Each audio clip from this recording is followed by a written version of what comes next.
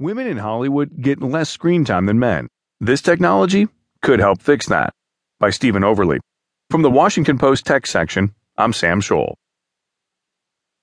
Engineers have created software that parses through every scene, line, and frame in a movie to determine exactly how much screen and speed time female characters are given compared to their male counterparts. Their findings?